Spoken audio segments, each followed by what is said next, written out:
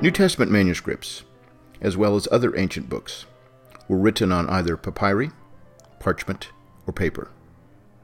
Parchment makes up the bulk of known New Testament manuscripts. The terms parchment or vellum are sometimes used interchangeably. At other times, vellum refers to a thinner, higher quality form. Parchment began to be commonly used in the 4th century AD, slowly taking the place of papyri because it was more durable and better suited for writing on both sides. Parchment was generally used until the late Middle Ages, when it began to be replaced by paper. There is an interesting story concerning the historic development of parchment as a writing material. The improvement of leather for writing purposes is credited to King Eumenes of a city in Asia known as Pergamum. This city is mentioned in Revelation chapter 2. The word parchment receives its name from Pergamum. According to the story, King Eumenes wanted to build a library greater than the famous one in Alexandria, Egypt. Of course, this did not please Egypt's ruler, who then placed an embargo on papyrus sections that were used to make papyri, the most common writing material at that time. Since Egypt was the only available source for papyrus, King Eumenes was forced to develop a high-quality alternative out of animal skins. Parchment was the result. Although the details of this story have unhistorical parts, the city from which parchment receives its name, Pergamum, became famous for the manufacturing and exportation of this material. Parchment was made from the skins of cattle, sheep, goats, and antelopes.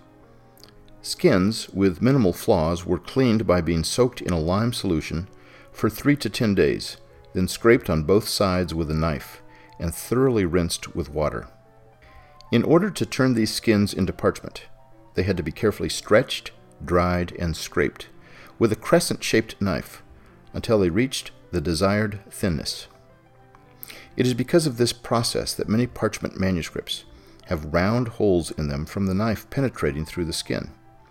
Scribes simply worked around the holes when they wrote their texts. Parchment is distinct from leather in that it is not tanned, making it more susceptible to the environment. 2 of the oldest known parchment manuscripts of the Bible, Codex Vaticanus and Codex Sinaiticus, were written during the 4th century AD.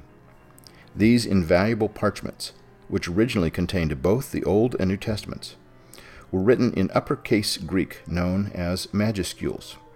In fact, Sinaiticus is the earliest known complete New Testament and the only complete one in majuscule form. It was a great expense to produce parchment manuscripts. Not only was the process for creating parchment long and tedious, one sheep could only produce enough parchment for about 4 pages. It would take around 300 sheep or goats to make enough parchment for just one complete codex, such as Sinaiticus or Vaticanus. Then there was also the matter of the scribal wages, which were considerably more than those of the average worker. A New Testament manuscript cost a small fortune. Even a portion was not something the average person could afford. Most manuscripts were commissioned by either a church or an upper-class citizen. One of the unique aspects of parchment is the ability to reuse it.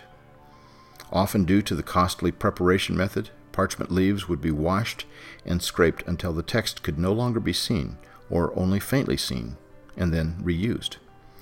These leaves are called palimpsests and require the use of UV light to read and photograph the original text, also known as the undertext.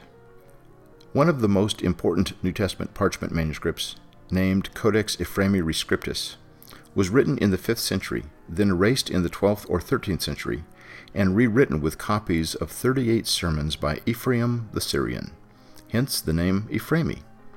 By exposing these leaves in various light spectra, scholars are able to discover and study hidden text beneath newer leaves.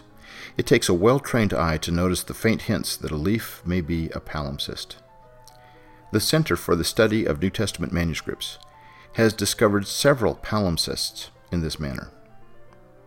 Parchment became an obvious improvement over papyri for making books due to its durability. The vast majority of manuscripts that CSNTM has photographed are parchment, with paper coming in second and papyrus bringing up the rear. Parchment's popularity for a millennium provides us with numerous priceless manuscripts of long-lasting quality.